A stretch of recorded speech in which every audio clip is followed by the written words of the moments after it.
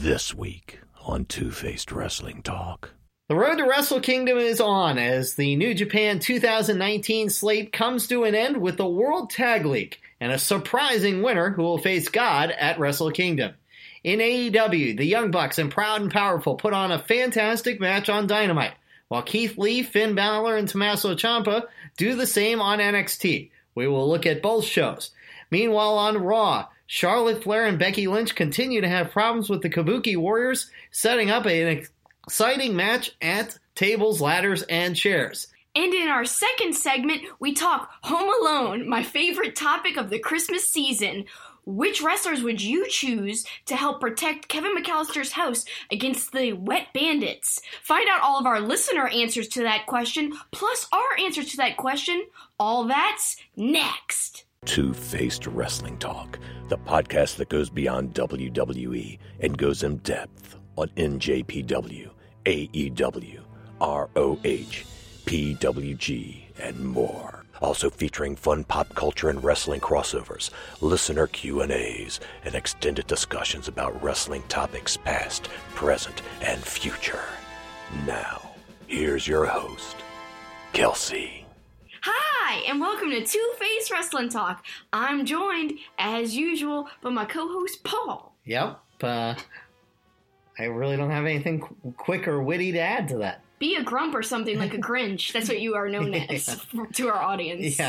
Yeah. I'm grumpy. I don't like Christmas. I don't even know about Home Alone. I call Kevin McCallister Kevin McDougal. Whatever. Wait till you guys see the bloopers for this week's episode. Paul called Kevin. It's not like I haven't seen Home Alone. I just am not obsessed about it. I don't know if anyone would think he was named Kevin McDougal. I don't know. It's Kevin something. I don't remember a lot of characters' names and stuff. I guess you get a pass. Or you're a Grinch. But anyway, what was not Grinch-worthy was this awesome week of wrestling TV. There was a lot going on, a lot of good stuff, a lot of enjoyable stuff. No reason to be a Grinch about that. It was a gift that kept on giving this week, as there was lots of good wrestling. Every week, it's like the gift that keeps on giving, and it won't stop. There's too much wrestling. We can't keep up with it all. There is that, too. All right, so, what do you want to promote?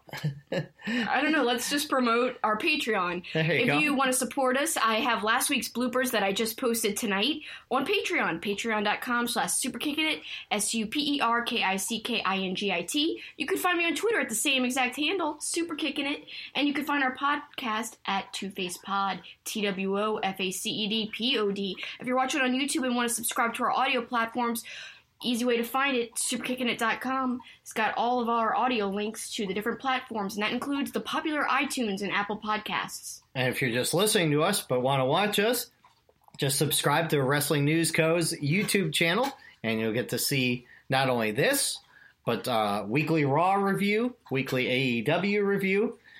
This weekend, we'll have a Tables, Liars, and Chairs live review. And potentially and I do say potentially, it's about 50-50, maybe 60-40. Yeah. A Final Battle live review Friday night after the Ring of Honor last big show of the year. With just me. Just no you. Grumpy Paul to deal with. Yeah. That's a weird evil laugh. It's because I'll be covering lots of high school football championships here in Louisiana on Friday. So that's what you'll be doing, and that's what I'll be doing, and what we were doing on Sunday was watching New Japan's final big show of the year, World Tag League. And there were some other matches leading up to it and some big happenings on the show. I guess we want to start with the Yano and Colt match against Owens and Fale. Good comedy gold in this match. It was pretty funny right off the bat when they were going, you go, no, you go, no, you go. It went on for like 5 minutes. Yeah. It felt like it doesn't matter. Then he goes, I go.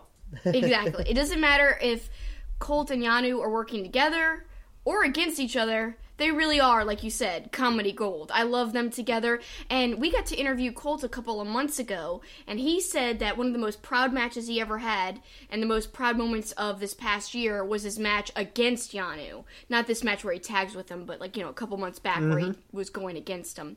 He said he really loved the comedy in it, and he had comedian friends who actually complimented that match and said it was really funny, and that was like meant the world to him. Was like one of the biggest compliments that he could receive from them. Yeah, look, I'm not a huge fan of comedy matches, but those guys are very good together. They have a chemistry that is really funny together, and it was entertaining to see. I can barely even read my notes; they're so scribbly. Then Jericho did not appear in person, but another video threatening to beat up Tanahashi at Wrestle Kingdom. Yeah, that was awesome. A really well done video package. I like how Jericho presents himself to New Japan crowds. Really a little bit different than we see him in AEW, obviously. And we get another AEW related surprise later on in the show. We'll get to that, but that was probably the biggest point of the night for me. Kenta and the Tokyo Pimp went against Suzuki and Archer. Suzuki went crazy with the railing. He always does, but he was like swinging it around willy-nilly. I couldn't believe he almost didn't hit.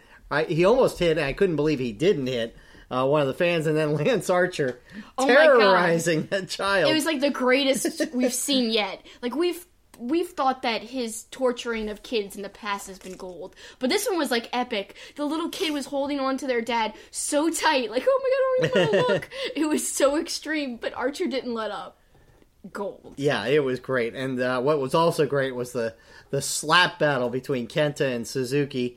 I really hope we get some sort of great match between them in the near future, between Kenta and Suzuki, because they're both so physical and so stiff that would be great.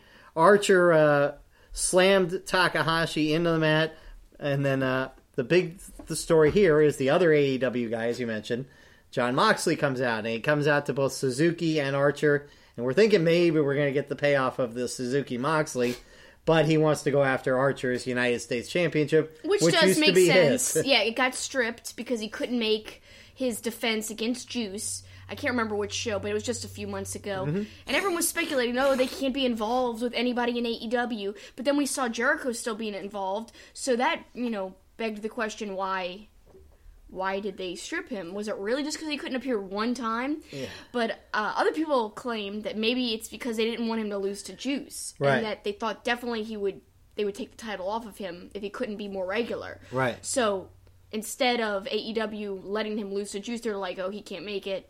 And then New Japan's like, we'll strip him. Well, he's going to get a chance at Lance Archer in a Texas death match at Wrestle Kingdom. That's going to be one of the best matches of the show. Let me just say that Juice thing is speculation. We don't know that for sure. Yeah, no, of course. But yeah, that should be an awesome match. And it's kind of crazy that it's going to be such a brutal match to take place in New Japan Pro Wrestling. But I think that's going to make it even more unique and different and maybe make it even better. Yeah. And Archer's been on fire this year. To me, he's had one of the best 2019s out of anybody besides maybe like Will Ospreay in New Japan Pro Wrestling. Ishii always does well too, and of course Okada. But I really think that those few guys have really had a standout year in New Japan. Yeah, I think Archer's definitely had one of the best years. Ospreay, Ishii, I thought, had a really good year. That's exactly what people were saying, yep. So yeah, I'm trying to think of anybody else that you didn't Okada, mention. Yeah, Okada's Jay always White's good. had a decent year. Yeah. Not like he's super on top, though. Yeah. So, and speaking of Okada and Ibushi starting to get a lot more contentious leading up to Wrestle Kingdom. Okada shoving the belt in Ibushi's face. Ibushi doing some heel tactics. Just clocking him with the briefcase. The crowd didn't know how to react. The crowd was like dead silent, like, what do we do? We can't cheer him doing this. We don't know what to do. That's what the crowd felt like. And I was with them, although I don't like Ibushi, so I was like, haha, boo, Ibushi. Maybe this will make the crowd dislike him, but I highly doubt it. So. He snapped. It was kind of crazy to see the subdued Ibushi kind of snap. It was impressive to see. And then the show ends with FinJuice winning the World Tag League, even though they ended up even in points. They beat Evil and Sonata. A bit of a surprise, I would say. I mean, they have some tag team chemistry, obviously, from ROH and, recently in New Japan. But before, Finlay got hurt, they were tagging together, and I think they were on a good roll. And it really sucked the timing of Finlay's injury. So he had to go off, and, all the momentum was gone. It was good for Juice. Juice got some singles momentum in the meantime. and even a little before that, but it's like, now that they're back together and Finley's back, I just like them. They go so well together. I just think a friendship outside of the ring sometimes really translates in the ring. And that's what I feel like they have. I feel like they're legit friends. I could be wrong, but like, it just comes off as such a natural pairing. And I want to circle back before we move on from New Japan Pro Wrestling. I do want to say Archer deserves this Moxley match because Moxley, obviously, I feel like nobody can argue that he brings some extra eyes to New Japan Pro Wrestling. Now, New Japan is at the highest point of popularity that it's been in a very long time. And they've done that through other avenues, but also from their own hard work. Yes, Jericho helped a bit. Yes, Moxley helped a bit, but I do think a lot of it's on their own. But you can't deny that Moxley is going to bring some more people who don't usually watch to watch that match with Archer. So that's going to do wonders for him. What a nice little pump up for him. Absolutely. And well deserved. Juice and Finley will get to face GOD at Wrestle Kingdom. That'll be a great match. Yeah, so it's all coming together for Wrestle Kingdom. 2-night event, and it's going to be pretty awesome to see. Well, speaking of Moxley, he opened the show in AEW, and I mentioned this on our live review. I literally walked into the show 2 minutes late, and he had already beaten one guy and beaten up another guy, and was already being surrounded by the inner circle. I'm like, how did I miss all this in 2 minutes? It was just super quick. The squash match, just 2 seconds long, really, honestly. And then John Silver comes out, but Moxley quickly puts him down and out. And then, like you said, inner circle's already encircling Moxley. Jericho and his goons. I like that a lot, and basically what we end up seeing happen is Jericho asking Moxley if he wants to join his inner circle. And again, we talked about this on our live stream quite extensively, so if you guys want to hear more of our in-depth thoughts, in case we seem like we're going light on AEW or Raw, it's because we did a whole hour on each. We're definitely not going to go into that much depth here because it's on the same YouTube channel. If you guys are just listening on audio, please go to Wrestling News Co. on YouTube to check out those full reviews. We really go super in-depth, and I'm proud of those reviews for sure. But I really wanted to see Moxley just paradigm shift Jericho. No thinking, because Jericho's like, oh, take your time to think about it. We'll be waiting when you're ready with the answer. No, it's not in Moxley's nature. He's a lone wolf. Just be done with the question. Be done with the doubts about it. Put him down and out. Well, and I mentioned it as well the other night, just in a dream sequence scenario that's not going to happen. It'd be funny, since they're both going to be at Wrestle Kingdom, if they kind of helped each other out in that show, and it indicated that they were going to work together. I think that'd be kind of neat to see, but obviously Moxley's going to say no because he is a lone wolf. And I think he works better that way. I mean, I like the Wrestle Kingdom scenario too. Like, I wouldn't complain if he ended up just joining for a little bit and then betraying Jericho. Yep, I would agree. We also got an extended look at the Butcher, the Blade, and the Bunny. I'm intrigued by what I saw out of the Butcher and the Blade, so I think they are going to be something, and you get a little bit of Allie or the Bunny getting involved as you would expect. So interesting to see them going forward. I just think they did a good job with the video package last week, and that's why I think they had this opportunity to get over more so with their match this week. If it wasn't for that video package, people wouldn't be as invested, because their reveal and surprise entrance, I just think it was a bad introduction, especially for casual fans who don't know who they are. So now we're finally getting into them, getting to know who they are. So successful intro after the initial intro. And speaking of videos, another one for Dark Order. I thought that was really good. Really getting a sense of the cult-like, theme that they're trying to perpetuate. That if you're a loser in life, you join us and you become somebody. So. Our dog is causing chaos again. I don't know what he's whining about. You'll see in the bloopers, if you see our show last night, he, for some reason, feels like he has to interject once we start. I don't know. Let's go to MJF. Great on mic segment. Oh, amazing. MJF is a brutal heel. I was saying a couple of weeks ago that maybe he really isn't a true heel because I never want to boo him. He's so likable. Every, heelish thing he says, I'm like, oh my god, that's so good. But this time, he almost crossed the line. He called out Cody's lisp. Yeah. And I was like, I can't believe he did that. You don't go there, man. So that was as close as it came for me, like, being mad about what he said or, like, booing him, like a legit heel type of situation, like an old school heel type of heat. But that means it was effective. Yeah. So although it was awkward, and I can't believe he said it, I guess it's a good thing he said it because it worked. Yeah. And he also told Cody that they're on, but he's not going to say what the stipulations are going to be until their show in January in Jacksonville. We said it last night. I'd be fine with a long build-up into that Revolution pay-per-view between these two because they're both so good on the mic. I think you could have all kinds of feuding leading up to that if they want to go that far. Oh, yeah, they could definitely easily build for 2 months. Omega and Paige going against Kip Sabian. And who did he go against? Sean Spears. Oh, Sean Spears. No, he was with Sean Spears. And Sean Spears, that's right. He was versus Hangman and Omega. Yeah. So Omega and Hangman seems to be a little tension brewing there. Hangman wants to distance himself from the Elite. So we kind of saw that in this match, especially when Omega tried to give a double high five or whatever that was to Hangman, and Hangman kind of just walked past and patted him lightly on the back. Kind of some tension there. And then, Omega hits a V-trigger, about to go for the one-winged angel, but then Hangman Page tags himself in and does his buckshot lariat instead. So he gets the pin on Kip, and he basically gets the win. And then, Omega looks a little shocked and put off there, but they kind of high-five, a low high-five, or shake hands kind of. I don't know what that was either. It didn't look like a normal shake at the end of the match. But again, things aren't exactly or normal with the Elite, I guess. Seems like we're setting up at some point down the road a Page Omega match. That there'll be some sort of tension that builds between the two of them, and or just a longer Hangman Page story in general. Yeah, some kind of solo big story. It might not be with Omega. It just might be in general. That's possible. About him trying to find who he is. Of course, the most ridiculous part of this entire match was the Tully being on stage with Joey Janela.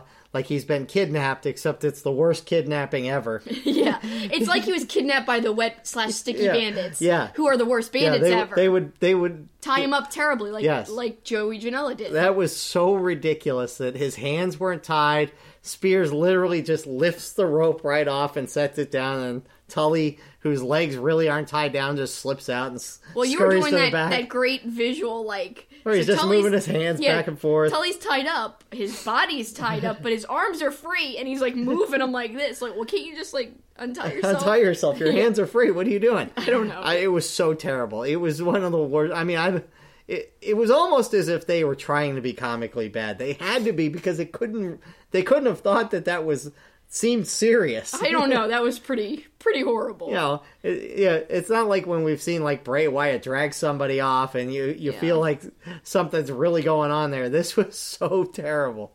It really was. It was ridiculous. It was so terrible. It was good though. Yeah, it was funny. In a way, because I really laughed at that. Sammy went against Luchasaurus. Luchasaurus so over. Oh yeah. Gosh, I mean, he is such an agile big guy. He can move so smooth, and no other guy is doing this type of character. I mean, I don't know any other dinosaurs, do you? I like it a lot, and once we get into our Poppin' Wrestling connection with Home Alone and wrestling, you'll see how popular he is and how popular Jurassic Express is when we get to that segment. On that match, Jericho and Hager were on commentary. They kicked Excalibur and Tony Schiavone out of there. Jericho is great on commentary. At one point, Sammy's beating up Luchasaurus. He says he's beating the tar out of him, and the tar killed the dinosaurs. Yeah. So. And then he goes, I'm a wordsmith. Yeah. So then Jericho comes down to confront Jungle Boy and Luchasaurus and Marco Stunt, and whole thing happens where Jungle Boy hits a Hurricane Rana and rolls him up, and Marco Stunt counts to 3 on Jericho, and of course Jericho screams, that didn't count. But it's a nice setup for their singles match next week on December 18th. That should be a lot of fun. Jericho claims there's no way Jungle Boy is lasting 10 minutes in the ring with him, and I'm pretty sure we are going to see him go 10 minutes and some change. So we'll see.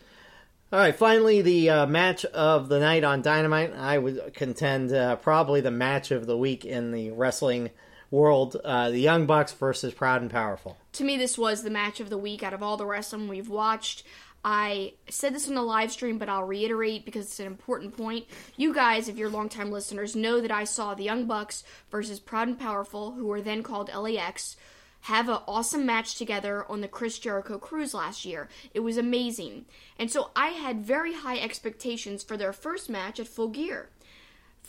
I was like, there's no way it's not going to be good. It's Proud and Powerful's essential debut in All Elite Wrestling in terms of a pay-per-view match, and it's got to be good. And it was good, but there was a lot of comedy in it. Now, this is the match I was waiting for. This is finally reminiscent of what I saw on the cruise in terms of intensity, in terms of meaning that it had, because it did have a lot of meaning, I felt, or I thought. I loved it, and there were some really crazy spots, and it started right out the gate, even in the beginning. Yeah, you had Nick doing the senton off of the entrance tunnel through the table. I thought that was great. Yeah, I thought there were some funny spots with the Cowboys helmet. Yeah, yep. I thought the best sequence was that 120-second sequence where Matt did that locomotion suplex thing where he suplexes three times, but the third time goes outside, goes over the rope through the table. Yeah, and then there was just all kinds of crazy stuff after that. In fact, we had to rewind it twice, which we had to be careful that we didn't go too far away from being live, because we had to do a live stream right after it was over. But there was a back body drop at one point. Yeah, somebody goes into a table. Yeah, Ortiz dumped Matt onto the table, and then he did like a cannonball suicide dive, taking Nick through the table. Right, so just tons of tables, everyone going outside of the ring. But that whole sequence all happened in like 25 seconds. Yeah, that's why we had to rewind it. It was too intense and crazy. Yeah, it was pretty nuts, and it was a fun match all the way through. I really was entertained by this match, and you know, I think people sometimes think that the Young Bucks can't do the physical stuff, that they only do the high flying stuff. Yeah. This obviously showed differently. I liked something I saw in this too, using the bottom of the trash can. Haven't seen that used before. And then the finish with the super kick with the chair held against Ortiz's face, or Santana's face. I can't remember who it was. It was Ortiz. And the super kick onto the chair. Oh, that was awesome, yeah. And then Meltzer drivers onto chairs, and that's how they won. Yeah. I thought it was awesome. But I want to make a note. So WrestlingNews.co released an article. Nick had the flu the day of the match, and Matt Jackson. How everyone found out this was Matt Jackson tweeted out, you know, Nick's not going to come out and say it, but like he was laying on the floor of the locker room all day up until the match, and then he went out there and he pulled off this awesome match. He's like, he's too humble to say it, but he's amazing, and I'm so proud to be standing in the ring with him.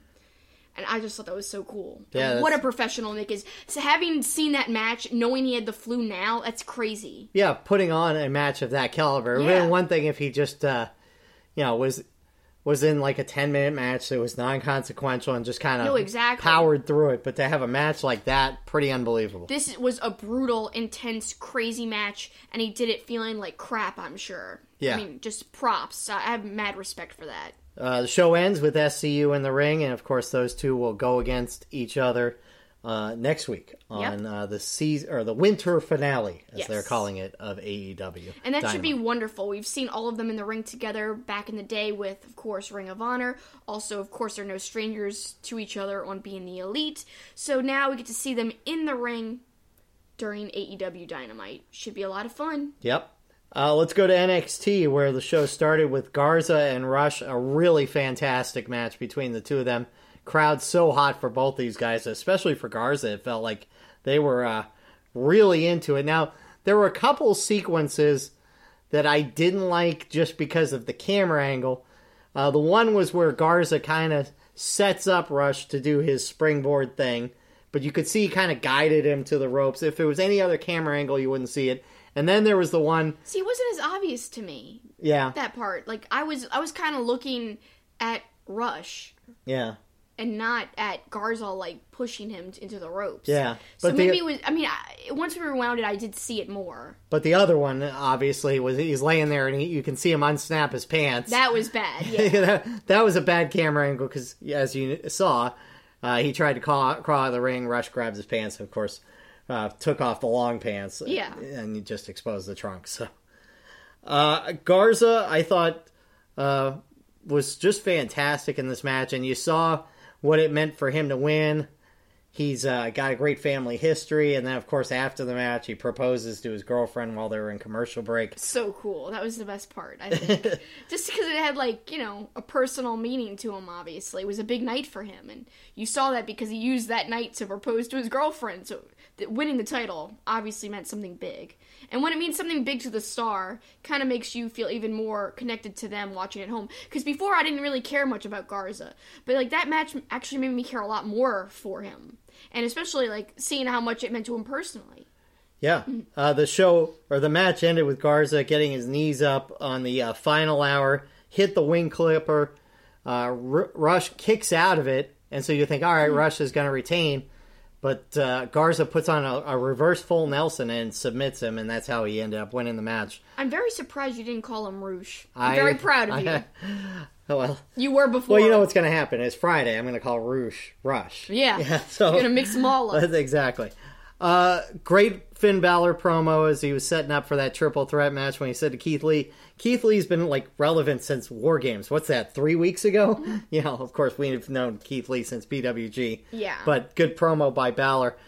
Brutal match between Mia Yim and Dakota Kai. Her head. We got to see Dakota Kai really unleash her aggressive side, but in the end, she took a brutal spot as they went to the tech area, and Mia Yim did a suplex through, it was supposed to be through 2 tables. Well, she basically drove Kai's head through the end of the second table. Right. Not on purpose, obviously, but man, we rewound it 3 or 4 times. And they showed 9 replays. I know. Of it. I can't believe they showed the replays. I don't think they realized in the truck how bad it was, and they cut away really quick. I thought I saw blood on the floor. Later saw that Kai had to get some staples, which was no surprise because that was a brutal spot.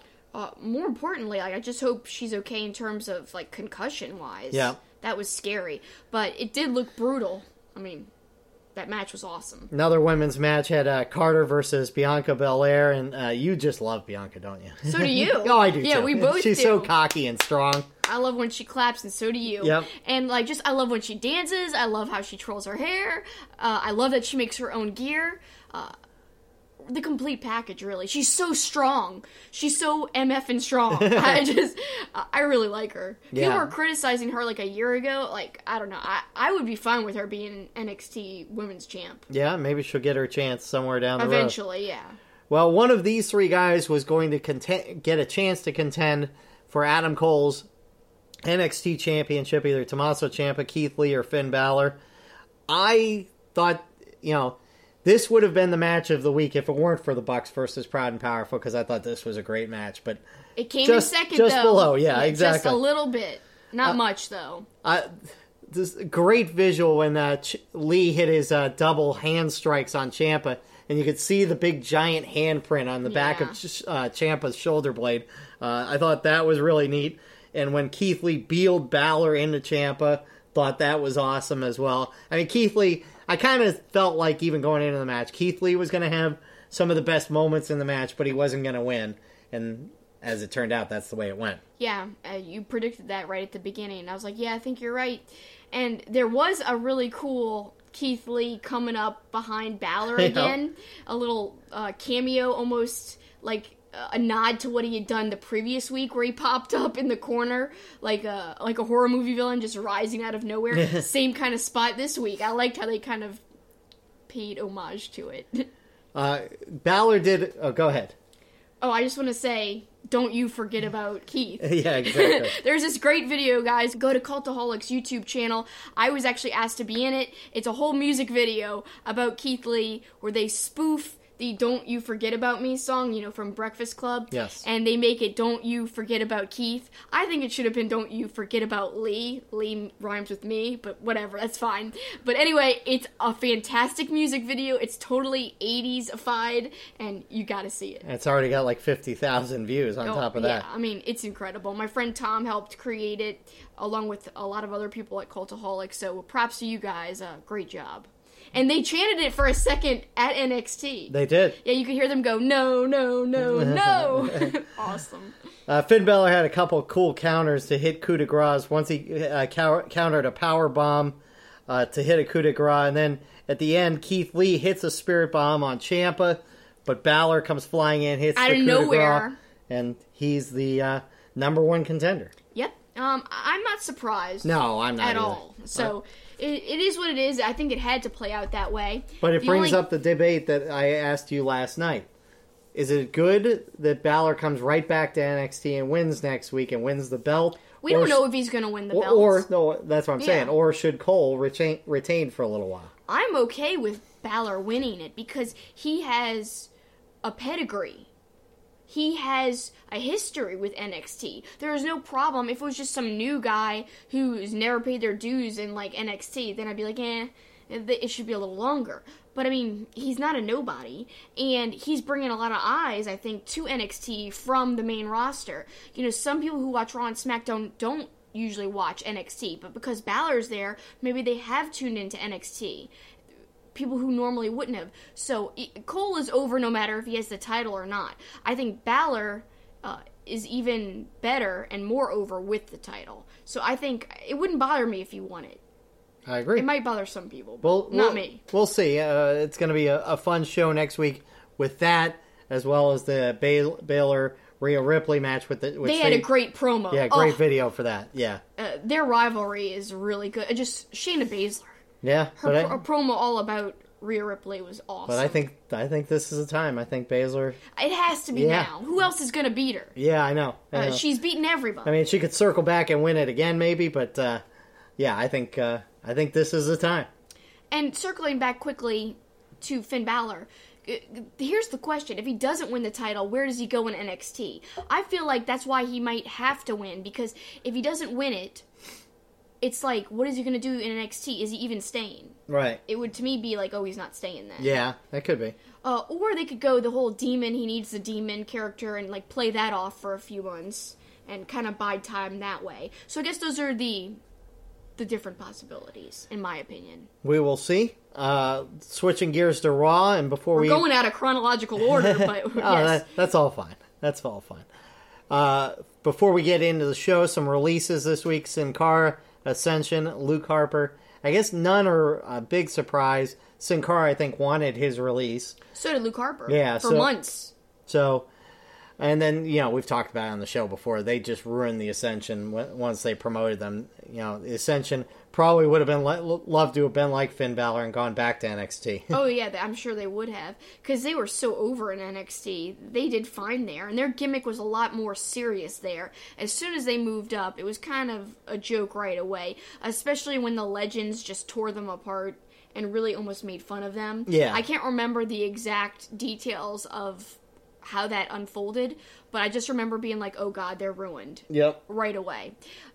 Luke Harper, I think, is the most interesting name on this list of releases because he even tweeted out how he's so happy. It's one of the happiest days of his career, he said. That says a lot. I mean, he had wanted it for a long time, but they were just keeping him there. He's such a great wrestler. I remember a tweet, years ago when Chris Jericho was still in WWE. All these guys backstage wearing Luke Harper t-shirts. Basically, advocating, how much they loved Luke Harper. And Luke Harper was one of them. And they were all wearing these t-shirts, and there was a tweet about it. And I think it was a real picture. I don't think it was photoshopped or anything. And I think I had read an article about someone talking about they were wearing all those shirts because they all love Luke Harper. He's such a great big man, but he's super underrated. Yeah. So I think... I remember that. Whoever scoops him up, it'll be great for the promotion. I think he could literally go anywhere he wants. Because I think people outside of WWE know he can go and know how undervalued he kind of was and underutilized. People are speculating AEW, but I personally would like to see New Japan Pro Wrestling so he could face Archer. Two big guys going at it. That would be incredible. Even if it's just for a little while, and then maybe he goes to AEW. I would love to see him, in Ring of Honor. That would be a huge get for them, and they need people right now to capture attention and to turn their negative, perception into a positive one. That would be a really good hand in changing that, how people see them right now. And more positive news for people, the Hall of Fame induction waves of announcements have started. I know you want to talk about Batista, so I'll talk about the NWO. I think the NWO being in makes sense. But the NWO, to me, it's either you induct all 18 of them or however many there were, or it should just be Hogan, Nash, and Hall. Nothing against X-Pac. He just doesn't... He doesn't scream NWO like the other three to me. So when they were talking about that this week, that part didn't make sense to me. Yeah, I feel like he just doesn't go. Yeah. More with DX than NWO, that's right. For sure. When you think NWO, you think the three guys. Right. And you don't think anything else. You don't even think about all the ridiculous, other branches that wound up happening. At least I don't. No. Well, and you think about it. Are they inducting Sting? Well, are they inducting all these people with the NWO who eventually joined? And you think about it, X-Pac was part of the revolution that showed up on WCW's door as part of DX. So to me, he was counter to NWO. Even though he was in NWO for a cup of coffee, to me, it just doesn't. Yeah, it doesn't make sense to me either. And it's like they're not even inducting Eric Bischoff, who came up with it. Of course, there's tensions there, if that makes sense. But still, like, the whole thing is, it just seems like they're kind of stretching with that a little bit. Yep. And again, nothing against X-Pac. No, I love him. And he's got a great podcast. He's one of the greatest wrestlers ever. Did a lot of innovative, high-flying stuff. Nothing against him at all. I like his work quite a bit, actually. And you definitely like Batista. So you're happy about that induction. I'm super happy about that, honestly. He's a really good guy. He really, really is. I know people think of him as, like, not the best in the ring. I just think, when he came back, he wrestled on house shows, and he didn't have to. He was a name when he came back, when, Evolution got back together. That was some of my favorite storytelling in recent WWE. When he got back together with Evolution, they feuded with the Shield. That stuff was gold, in my opinion. And you know what? He came back, and it was a really weird time. The crowd kind of turned against him, because it was Daniel Bryan's time. Right. And although he came back and, like, he was I think I read or heard that he was promised to win the title, actually, at Mania. But instead, like, things were changing, and they're like, oh, we're going to give it to Daniel Bryan. And he put Daniel Bryan over. To me, like, he's just a stand-up guy, because some people would be, like, against that and be like, well, then I'm not coming back then. Yeah. Or I'm not going and doing every episode of TV. I'm only going to, do the pay-per-views, or I'm only going to come every 3 months and appear. He wasn't like that. So, to me, I've got mad respect for him. He's a humble guy outside of the ring as well, and if you've listened to any interview with him, you can tell that. And people compliment him all the time. So me, I'm like super excited, and I actually have like a ton of Batista merchandise, especially some action figures. I've got like 3, including the Blue Tista action figure, where he's in the blue gear when he was with Evolution about to leave WWE that final match before he left. Let's get to the show itself. It opened, of course, with Lana and Rusev and Lashley. We're finally getting the payoff, though. Rusev and Lashley gonna go at it in tables, ladders, and chairs. But Lana... I only got one thing to say. I know, I'm waiting for... Rusev, you're a monster! But she did say, you'd like this, she said that her acting inspiration was Catherine O'Hara from Schitt's Creek. And she posted she's like, you guys don't understand acting. And being dramatic, I'm glad Catherine O'Hara is my acting inspiration. Oh, I didn't know. See it there because she is over the top. Yeah, because she's over the top. Yeah, I can see in that role, not in every role, right? But in that role, yes. So I thought that was kind of funny because once she tweeted that GIF, I could totally see the similarities between her what she was doing and that character on Schitt's Creek. Yeah, pretty funny. Yeah. Theme throughout this show was that KO wanted to get his hands on AOP. He had a showdown with Seth Rollins in the ring. Then Seth Rollins exited the ring and KO went back and looked for them. He ends up finding their SUV, takes a baseball or the lead pipe to it, opens the back. There's somebody sitting there. AOP attacks him, and the person in the back seat is Seth Rollins. So obviously, you didn't even see somebody sitting in the no, back I didn't. seat. I missed that. So at least it appears Seth and AOP are going to be working together. Booker T said on backstage that was a custom chair in the back of the van. Yeah. They made it so it could turn around like, I thought it was kind of like Who Wants to Be a Millionaire, where they turn around, do-do-do-do. I think the chair used to turn around. Oh no, they just walked. I don't remember. Whatever. It was like some kind of game show, it felt like. CM Punk actually said he doesn't mind the gimmick, as long as it doesn't become a reincarnation of the Shield. And actually he said, remember how I can't remember exactly how he worded it, but he said, do what you're good at. He's not good at being a good guy. Right. He's good at being a heel. Yeah, which you have said on this show repeatedly. I have. That Seth Rollins is so much better as a heel. So me and CM Punk, we're on the same page on that. You are. Matt Hardy came out, looks like, the end of Matt Hardy. You know, you talked about it in your video last week, talking about Matt Hardy. But, he's going to have to go to the broken character, I would think. So, there's many possibilities from this. Hardy loses against McIntyre. It wasn't necessarily a squash match, but it was quick. And he does kind of get put away.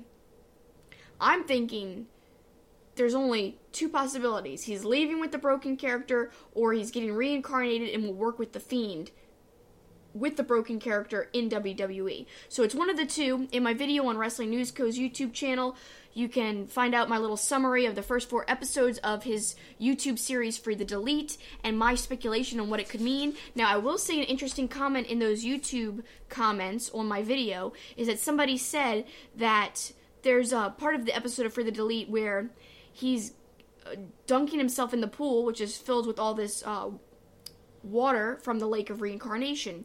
And of course, that's where Bray Wyatt disappeared in the Ultimate Deletion.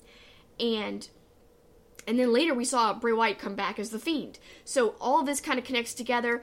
He had dumped a bucket of water that said, "Let me in a girl's voice into the pool before he dunked himself in the pool. The YouTube comment said, during that sequence in the Free to Delete video, they were playing Bray Wyatt's theme on the piano.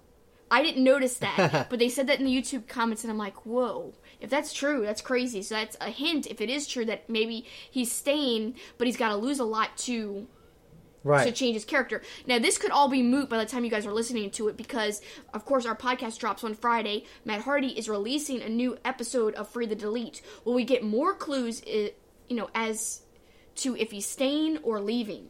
I don't know. Only time will tell. By the time you guys listen to this, we may already know some more hints, or we may know, period. I don't know. And maybe on SmackDown, The Fiend may release some sort of clue, too. Yeah, we don't know. But lots of things could happen by the time this podcast is released. That's true. Stay tuned. If there's more developments, we'll talk about them more next week. So, Becky Lynch is the one to take on the Kabuki Warriors by herself this week. Although Charlotte Flair comes in to talk to her prior to the match, and Becky apparently is writing in a diary or something. I don't know what was going on. That was the funniest part about that. What is she writing? Seth has turned heel. Yeah, that's what you said. That's what I said. Dear diary, my boyfriend is turning heel. Should I turn heel? I'm so conflicted. She's kind of heelish. I don't know. I guess. She's a tweener. So she had a pretty good match with the Kabuki Warriors, but ends up getting beaten down, and Charlotte goes back and meets her in the medical area and says, "So how'd that go?" Not good. Very snarky. Yes. Then she gets attacked by the Kabuki Warriors in the hall, and then they're both in the medical area, and they decide to team at tables, ladders, and chairs. And automatically, I think this is one of the must-see matches of tables, ladders, and chairs. It's probably the match I'm most excited about, to be honest with you. And I love how, they say, you want to face them? Yep.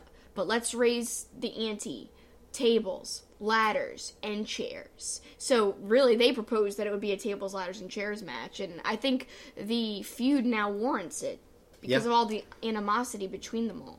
Yeah. And it's going to be good when there's, a good story like that behind it. just makes that match better.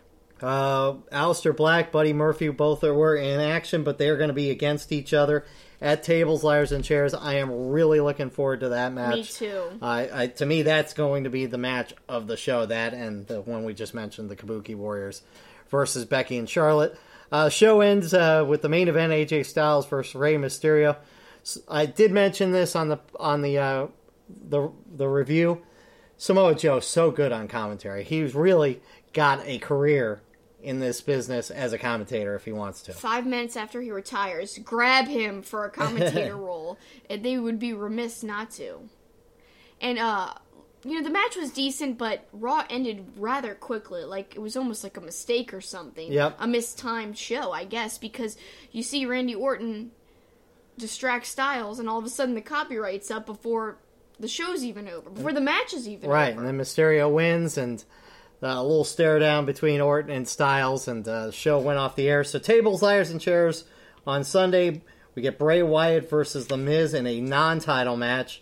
We talked about the women's tag team, Reigns and Corbin, in a tables, ladders, and chairs match. I'll be interested to see how two big guys that don't use ladders very often, how they navigate that. That'll be interesting to see. New Day versus The Revival. We mentioned Rusev, Lashley, Black versus Murphy, and Bayley will take on Lacey Evans. And we will have a live review on Sunday night afterwards. Yep, it'll be a lot of fun. Speaking of fun, when we come back, something you love, and it's so much fun, Home Alone, who's going to help out Kevin McCallister. It's next. Our Two-Faced Wrestling Talk logo was inspired by Two-Face, the Batman animated series character, and his coin. The logo was designed by the talented and creative artist Eric Hudson. Eric creates wrestling-themed pieces as well as other pop culture art. He is also currently working on a Roddy Piper comic book. You can follow him on Facebook, Twitter, and Instagram at Dreaded Dinosaur. You can also support his work by becoming a patron at patreon.com/Dreaded Dinosaur. Please check out his work. And now back to Two-Face Wrestling Talk. So we're about to get into your favorite thing, Home Alone. We do this every year. Who is going to help out Kevin McCallister, which wrestlers? But speaking of movies... Yeah, I love horror movies. You guys know that. It's some of my favorite types of movies out there. And every year during Halloween, I have a big horror movie marathon.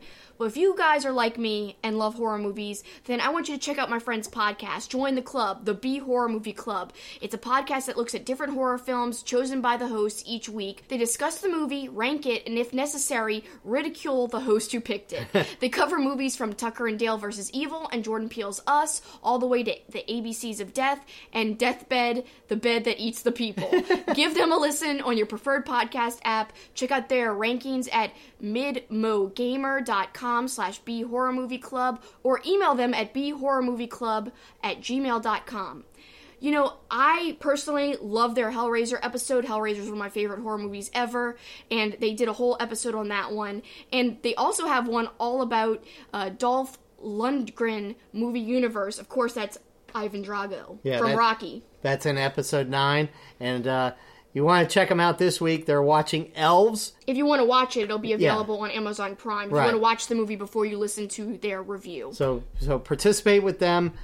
B Horror Movie Club. It's a lot of fun. Yeah, thanks for being our friends, guys. We appreciate you. So now...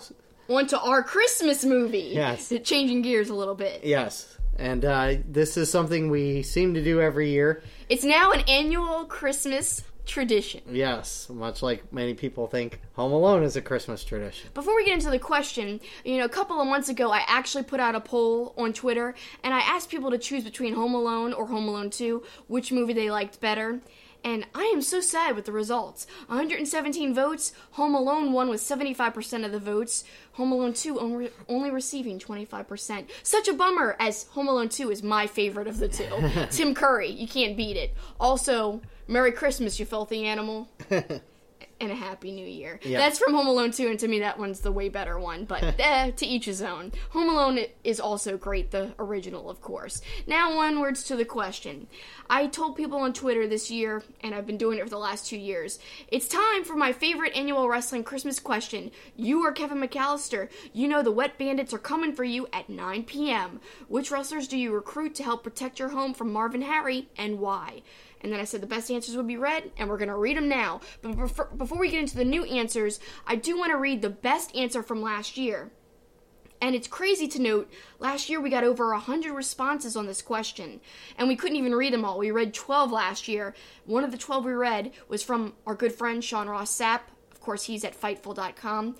He said Coco Beware because he can control the birds in Central Park. Of course, he's referencing Home Alone 2, so I've got a soft spot for this answer right here.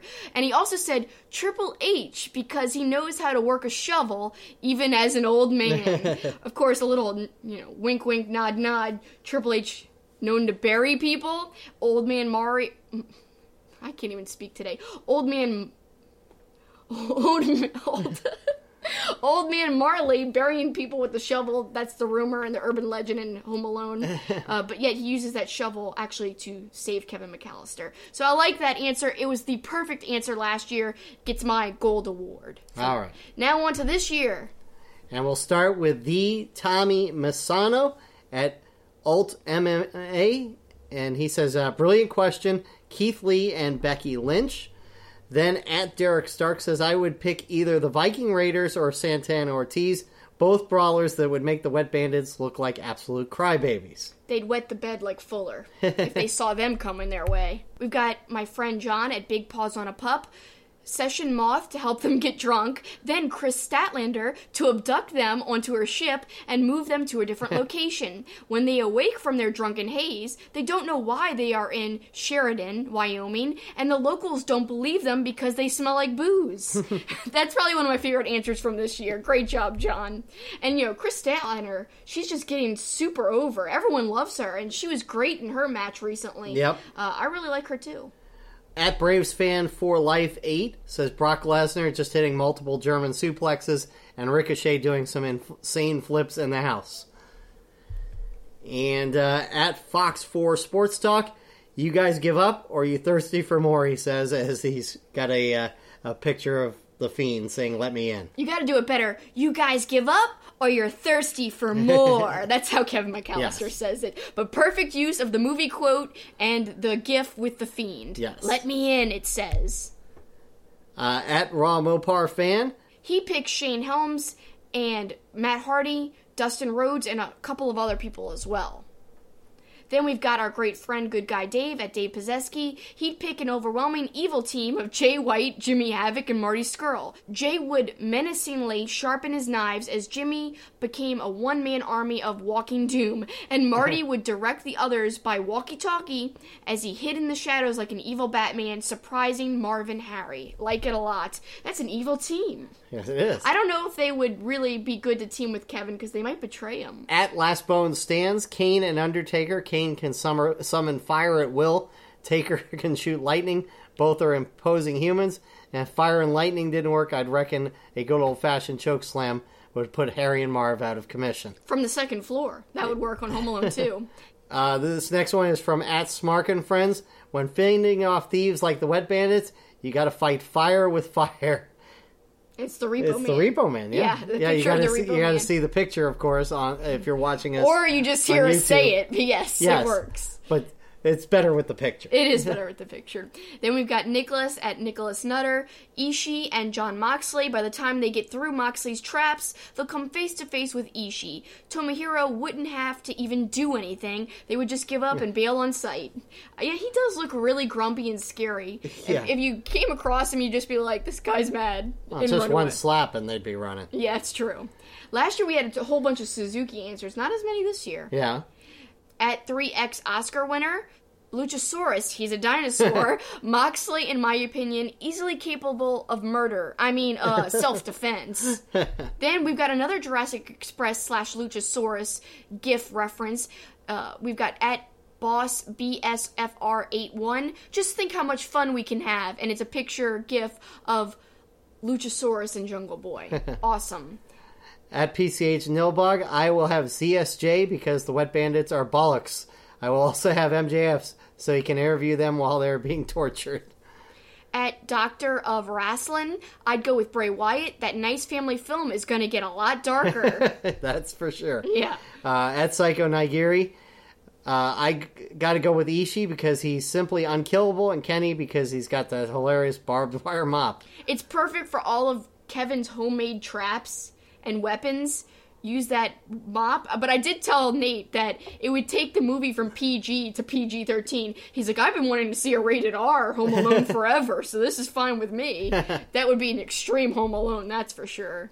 At GF Allentown Pod, obviously I pick Haku. Whether he's 30 years old or even 60, those bandits would go running unless they want to lose a nose or an eye. That's a great answer. I think one person said Haku last year, but, I mean, it's the correct answer. He would really scare off anybody. At Sensei_Dave Bear, either the Road Warriors because, well, one look at them and the wet, sticky bandits would just walk away, or since it's in Chicago, let's make it a hometown crew of CM Punk and Colt Cabana.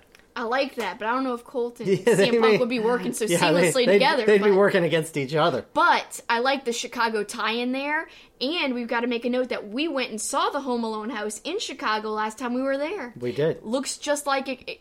Like the movie, except, the driveway's a little different. Yeah. But other than that, the exterior is just like it. It's incredible. We've got Zach at Moon Knight 313. Just one. Pentagon Jr. because Cero Miedo. Zero fear. At Joe_Kaminsky. Kane and Undertaker because, well, they're Kane and Undertaker. At Bailey's Bitch. Can I cheat and say all of New Day? I just feel like their comedy would mix well with the film, and they would be able to accurately help me take them out at will, also mocking them hilarious ways. Plus, they're high flyers. Instead of dropping paint cans, they can jump on them. I like that. We've got at Blue_Rey Mysterio. I would choose Tiger Mask because tigers are great protectors. And finally, at Wrestle NAILIA. Love this question. I mean, the answer is obviously Jurassic Express, and that movie needs to be made ASAP.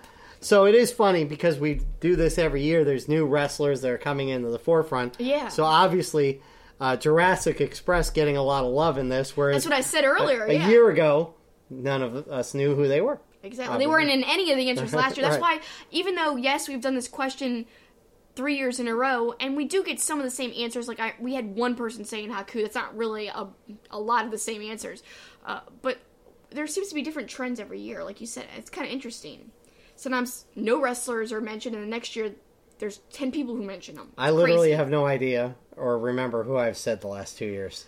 I think last year we didn't say anybody, but I know the first year I definitely said Brian Malonis. Who's so nice that they could eat a cheese pizza afterwards, and that he'd be charging down the stairs, and he would run into Marvin Harry, and they would think it was the sound of a tool chest falling down the stairs, but they would say, no, it was the sound of Malonis barreling down the stairs. Because Malonis would be the one to push him against the wall, smash their noses in. In the movie, it's a toolbox. Right. A tool chest. But yeah, I said Malonis. I don't know what you said. No recollection. No. Recollection. So, I'm going to guess my answers this year are new. I think so. So do you want to go first or me? I'll go first. All right, go. I hope you don't have my picks. Save the best for last. Because Kevin just wins with over the wet, sticky bandits with hijinks, Yano is going to be one of the guys this year. He was popular last year. Because he's all about hijinks. And the other one is going to be the boogeyman, who's going to set traps with earthworms, and the wet, sticky bandits are going to end up eating a lot of earthworms. I like that a lot. Good choices, Paul, for not knowing anything about anything. I don't know anything about anything. I know. I'm all about movies, Yeah, whatever. That's another story. Whatevs. All right, so my choices. I think they're pretty good this year. I'm really proud of them. And I'm so happy that no one else said them because I was really scared they were going to get taken. So first, I like this pick a lot. Jordynne Grace. Why? Well, she's imposing, she's strong, and, I mean, just the sight of her alone, the Sticky Bandits will be like, oh crap, man, we're no match for her. She's strong as hell.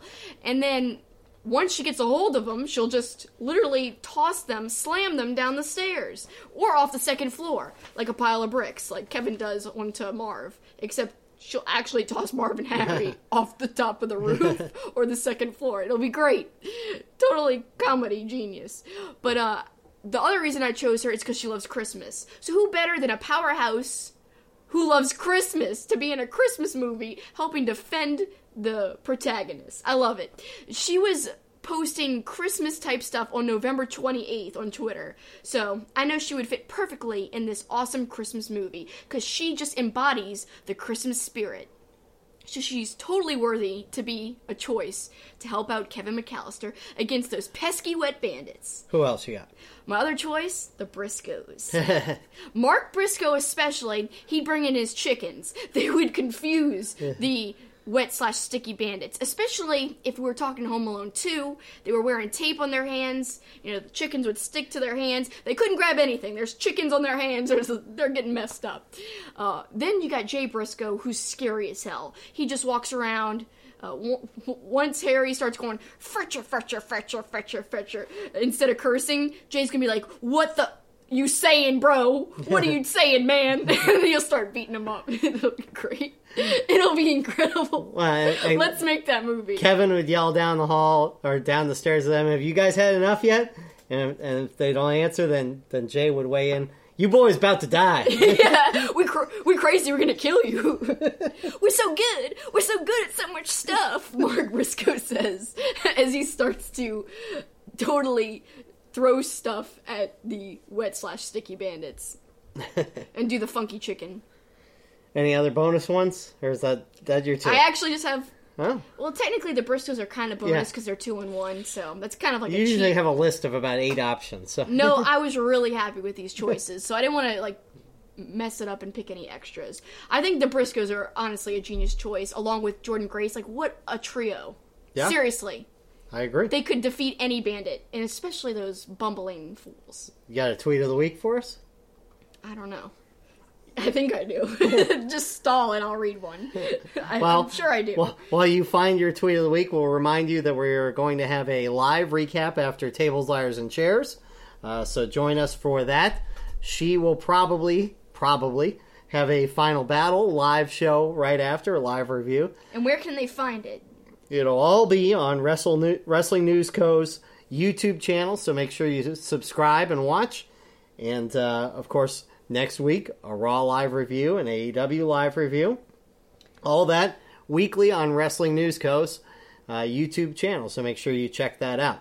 Oh yeah, this one's great. Okay, here it is. I have all these tweets bookmarked, so I forgot to look through them before I did the show, but I always the contenders, they're always bookmarked, so I've got a billion bookmarks at this point on my Twitter. But this one jumps out at me. So of course, Joey Janela tweets out, Hotel Front Desk. I watch. I know who you are. What's up, Sammy Guevara? And so the front desk person thought he was Sammy Guevara, but he's Joey Janela. So basically, they're like, I know who you are. I like that. Do you get it? I do. You don't seem like you got it. No, I understand. They think that Joey Janela is Sammy Guevara. Yeah, exactly. So it was pretty funny. It's like I get mistaken for Brad Pitt all the time. It's the same kind of thing. I'll give a little bonus runner-up since I don't think you liked my tweet very much. That just went right over your head. I just kind of ignored it. Sorry, I wasn't even really paying attention to what you just said. What did you just say? I said just like people mix me up with Brad Pitt all the time. Oh, yeah. Haha, yeah, whatever. You see, this is how it goes. I, ignore Paul things Paul says at home, and he's all like, why, you didn't hear me. There you go. You just saw it in person. Everybody just witnessed what I deal with on a daily basis. All right, so I'll give you a special runner-up tweet of the week, just because... It's the holidays, a bonus tweet of the week. Sure. So Chucky T at Sexy Chucky T tweets a picture of extra strong, large trash garbage bag box. He goes, brother, if that ain't me, extra strong, large trash. So there you go. Yeah, my screen is cracked. So Chucky T's saying he's strong trash. Whatever, I like it. We like our Patreons, and we want to thank Jason Spann. Nate at Psycho Nigiri, Ant at Smart to Death, Charles Fitzpatrick, Nigel Coleman at Nacho Coalmine, Graham Bagshaw at the MGB Wrestling Pod, of course with Mason, and Alex. So thank you all for supporting us. We really appreciate it. And thank you for joining us once again for Wrestling Talk at its finest. At its finest. On Two-Face Wrestling Talk. With lots of beer. Yes. Yeah. So thank you guys for watching. Next week will be fun, but for this week, that's it for us. That's the finish.